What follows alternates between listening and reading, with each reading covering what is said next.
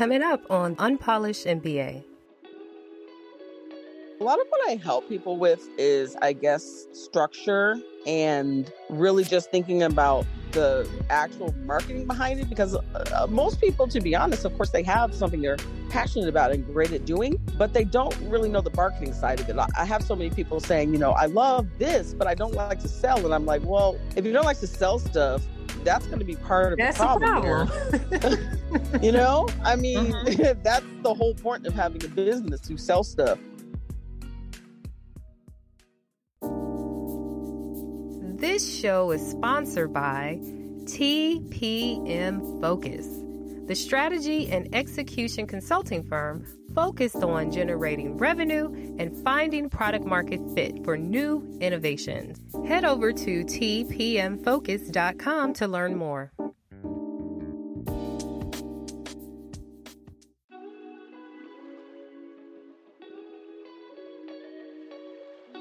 Hello, everyone. This is Monique Mills. I want to welcome you back to the next episode of Unpolished MBA. And today I have with me Renee Purdy. Hi, Renee.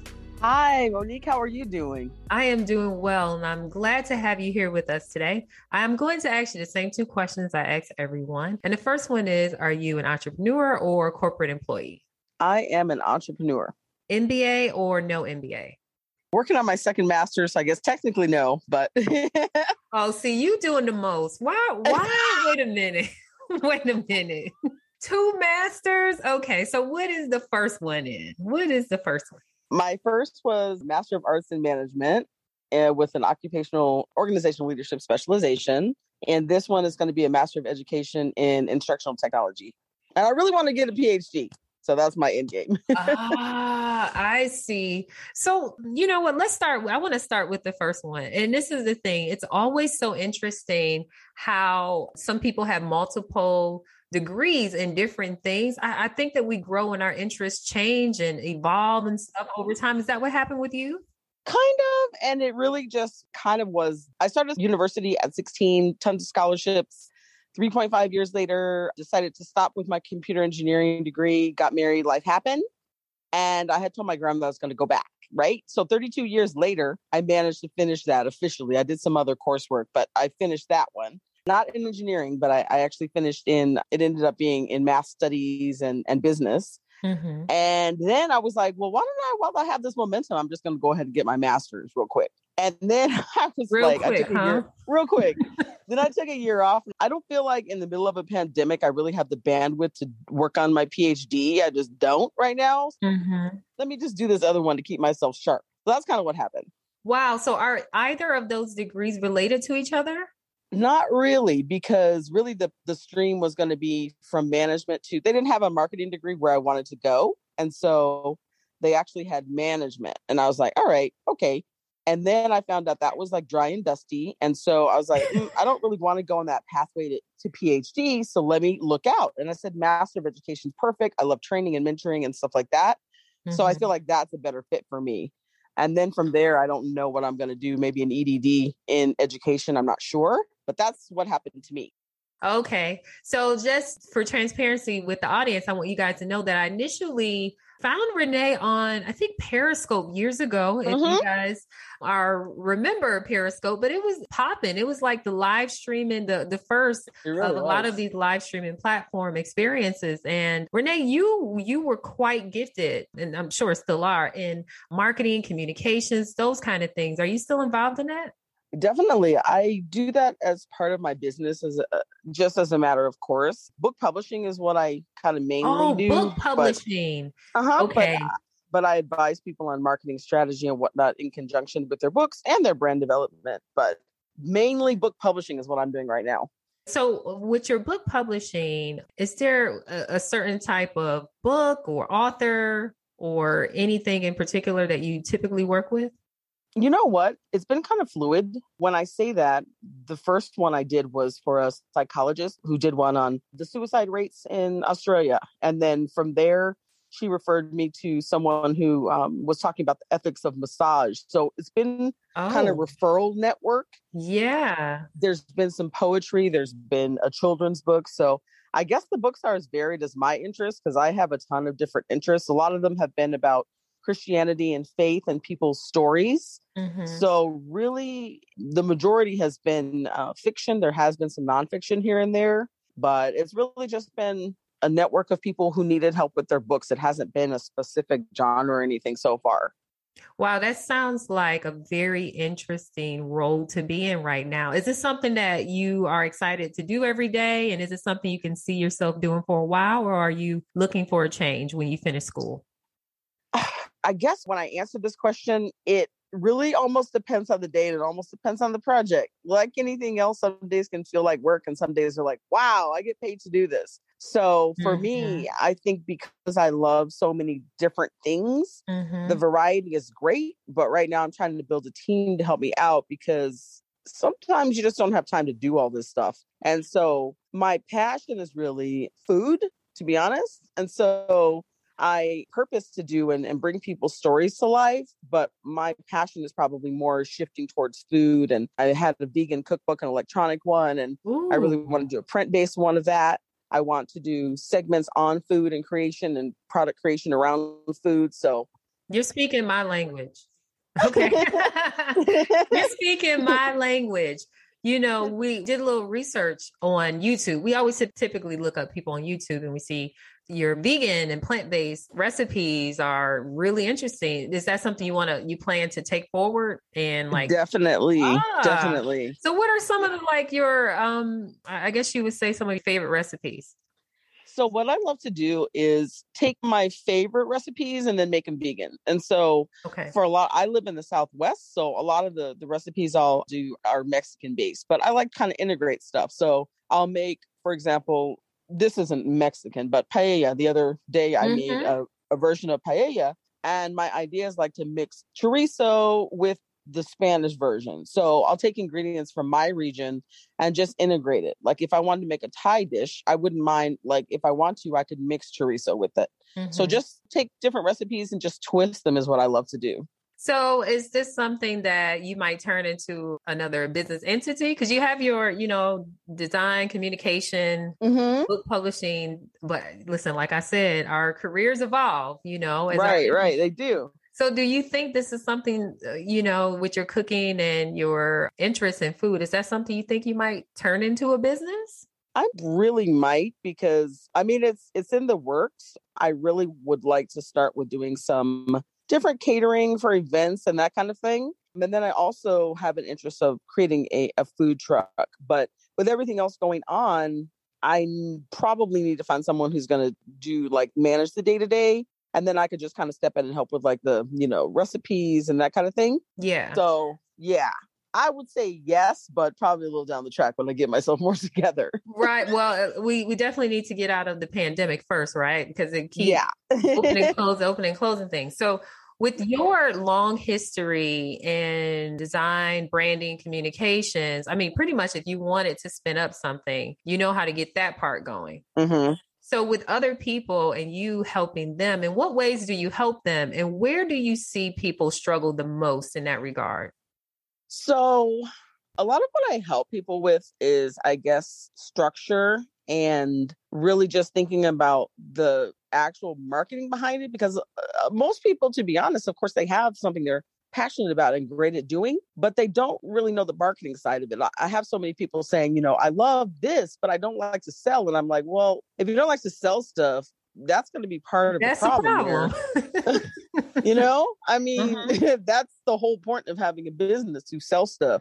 So that's part of what people struggle with. But what I found out, or what I kind of realized, is that a lot of what people struggle with is not really believing in themselves enough. And there's such a fear factor sometimes with people. I listened to someone recently and they really had done everything. They had done all the groundwork and things like that. And every time someone gets off a call, they're like, you know what? I really just needed someone to help me believe in myself. And so when I was first working on things, I didn't realize how much counseling I was doing in business, because people are just they don't have the belief in there. And a lot of times, I don't remember which person said it. It might have been you. I don't remember. But, your business is not going to grow any bigger than you. And you have to get that growth in there. And you have to make sure that you're doing the groundwork to make sure that any kind of triggers and doubts and all that stuff is ironed out as much as possible out of your personal being so you can grow that business. We're going to take a quick time out and pick back up in just a moment. If you need marketing campaigns and landing pages done quickly so that you can test the market with your ideas and see who's interested and then stay in touch with those people, you need a tool that can automate all of that. You're an innovator and you're certainly busy. Perhaps you don't have a CMO or chief marketing officer right now, or you have no plans to hire one anytime soon. And you may be doing this type of work yourself or have a new career professional or even intern helping you. You need Ontraport. You can build a landing page or website in minutes. You can accept payments. You can automate marketing campaigns, and the list goes on and on. I have personally been using Ontraport to build, automate, and grow my business for going on 7 years now. I don't recommend any tool that I haven't used and that I don't believe can help the unpolished MBA audience. Simply put, you can move and test your innovative ideas in the market faster with this tool. Don't get bogged down with too many complex tools. This is all you'll need. Go to tpmfocus.com/Ontraport, and that's spelled ONTRAPORT. And that's ONTRAPORT. tpmfocus.com/Ontraport. Go there to start your free trial and get started. I know one of the things, and it's even still now, is that they call you the dream pusher. You know, that's part of what the nickname was for you online. Yeah. And I'm guessing that's still relative, right? Yeah, I love that. That wasn't even a client of mine that gave me that. I was like, you know what? I'm stealing that. Thank you. But it is true. I do have the ability, I guess, I don't know, maybe I'm just bossy, but if you tell me you're going to do something, I will circle back. Even if you're not my client, I will circle back and be, hey, you told me a year ago you wanted to do this. Did you do it? What's going on? So I've had a number of people tell me, if you really don't want to do it, don't mention it to her. Right. You know, because you're going to. You don't want to be held accountable. Don't mention it. Yeah, she's going to be on your back. So I feel like that's definitely something that, you know how you actually doing something before you know you're doing it? So the counseling part, the coaching part, all that stuff, I was doing for years before I even knew what it was even called. So pretty cool. To actually put a name around it. Yeah. But the thing is too, I always say cooking is definitely an art as well and a passion. I know that you have experience in creating logos and helping people on the creative side of things, in their marketing. Now, when it comes to that type of work, what types of things do? You do media kits, you do websites. What does your business do in the realm of your work outside of, the book, manuscripts, and so on? So all the things you mentioned, I've designed everything from billboards to logos, email signatures. So pretty much anything in between, full length manuscripts. I do the design for that. Design is something I just really love. It was actually self-taught. Never went to graphic design school. Briefly, I took a couple classes. Wow. I just loved it. And I was like, all right, okay, let's just figure it out. And so I love to I just recently did my own kind of speaker kit because I was like, okay, you've done these before. Do you have one for yourself? You've done them for other people. So I'm just getting my stuff together now. But yes, I love to design anything and everything. I'm actually about to do some classes because I just really have had a bunch of people asking me how to design journals. I just published 4 of my own last year and a children's book. So a lot of people, they struggle with the design part, and even using Word is something that you can use, and that's accessible for everybody. I used to design most of my stuff in Word. Most people don't have access to Creative Suite, and there's a stiff learning curve on it. So I just give them the building blocks, and if they want to design from there, they can. So do you typically use Adobe products in your marketing business? I actually do not. I used to. And I found that I didn't need to. For a lot of the things that I was doing, I could really produce them in Word, which I've used a word processing system since I was 13. I started with Volkswriter. Probably no one remembers that. And so I'm able to be a little more precise with it because it's just easier to get it to interact with KDP. Okay, sometimes with some of the exports you do with InDesign, you really have to fight with it to get it to do what you want. It's like, it shouldn't be this difficult. So explain to the audience, I know what KDP is, but explain to the audience, because I know this ties into the work that you do with people and their books. Yeah, it's basically Amazon's platform. It used to be Creative Space, and they renamed it, I guess, as KDP. So for self-publishers, right? Yeah. Mm-hmm. You predominantly work with people that are self-publishing books. Yes, predominantly. I do have a couple clients that I feel like they should, just for the space they're in, pitch to some of the traditional publishers. But the pathway is similar. As I tell people, you should really still, get a professional editor, first get a manuscript assessment to help you with the strategy of book proposals and whatnot before you pitch, because you want to make it as tight as possible before you send it to them. To get off the slush pile or to get an agent, it really needs to be pretty much almost there. Yeah. So authors, I mean, some people write books and you never really hear about it except when they first launch it and you're like, okay. And then you don't hear about it anymore. Like, what are some ways that people who are writing books should market them? So that is a great question. Love it. I have actually a client. We just produced an amazing book and she is so adept at marketing. So she has shared and is sharing a bunch of different techniques. But the first thing I would say is to make sure before or even as you're writing your book, to get all of your social media together and really get a following, because they're going to be the first kind of tier layer of marketing your books. The other thing I would say is be prepared to do speaking engagements, be prepared to be out there because you are your PR team. You can also, of course, hire a PR team, which is important. But even when you're deciding on your story, if you really want it to be marketable, you have to look at keywords. You have to look at all that strategy before you even really start to write, if you really want it to be a broad experience in terms of the marketing. Because some things are more marketable than others. That's just like anything else. And so if it's a passion story that you just want to write, that's great. But if it's your goal is to, reach the masses, you have to kind of approach it a little differently. And it's more like business oriented rather than passion oriented. Mm-hmm. Yeah. So with the social media following, I see people use different things. And so I want to know what your thoughts are as far as like creating a social following for yourself or the brand, the book, or do you do it for both? Which one do you recommend? It really depends on the person. A lot of people are building, their personal brands because they have so many kind of different things that they're doing. Mm-hmm. Whereas for other people, that's really their flagship. That's their heart. That's really the core. So for example, one of my authors, she's a singer as well. She's branched out and done a children's book. For her, I would say definitely market her entire brand. But what she also does is she has a separate one for her book. So she integrates both of them and she uses both of them depending on what she's going to actually be applying for or whatever she's going to push at that particular time. And there's no problem with having two because sometimes, of course, the audience is different. Yeah. With this pandemic, some people have launched books and I know in the past, people would actually do like book signings. So what's an alternative for that these days? I know.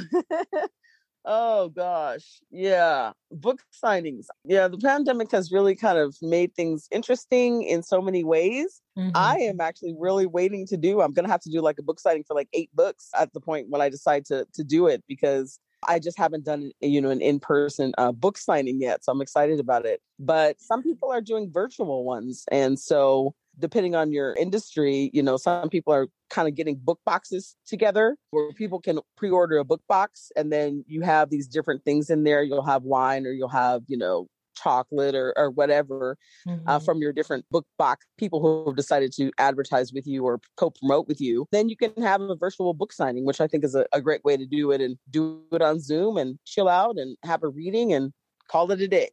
Yeah. I mean, that's true because people get a chance that they really just want to engage with you. So yeah.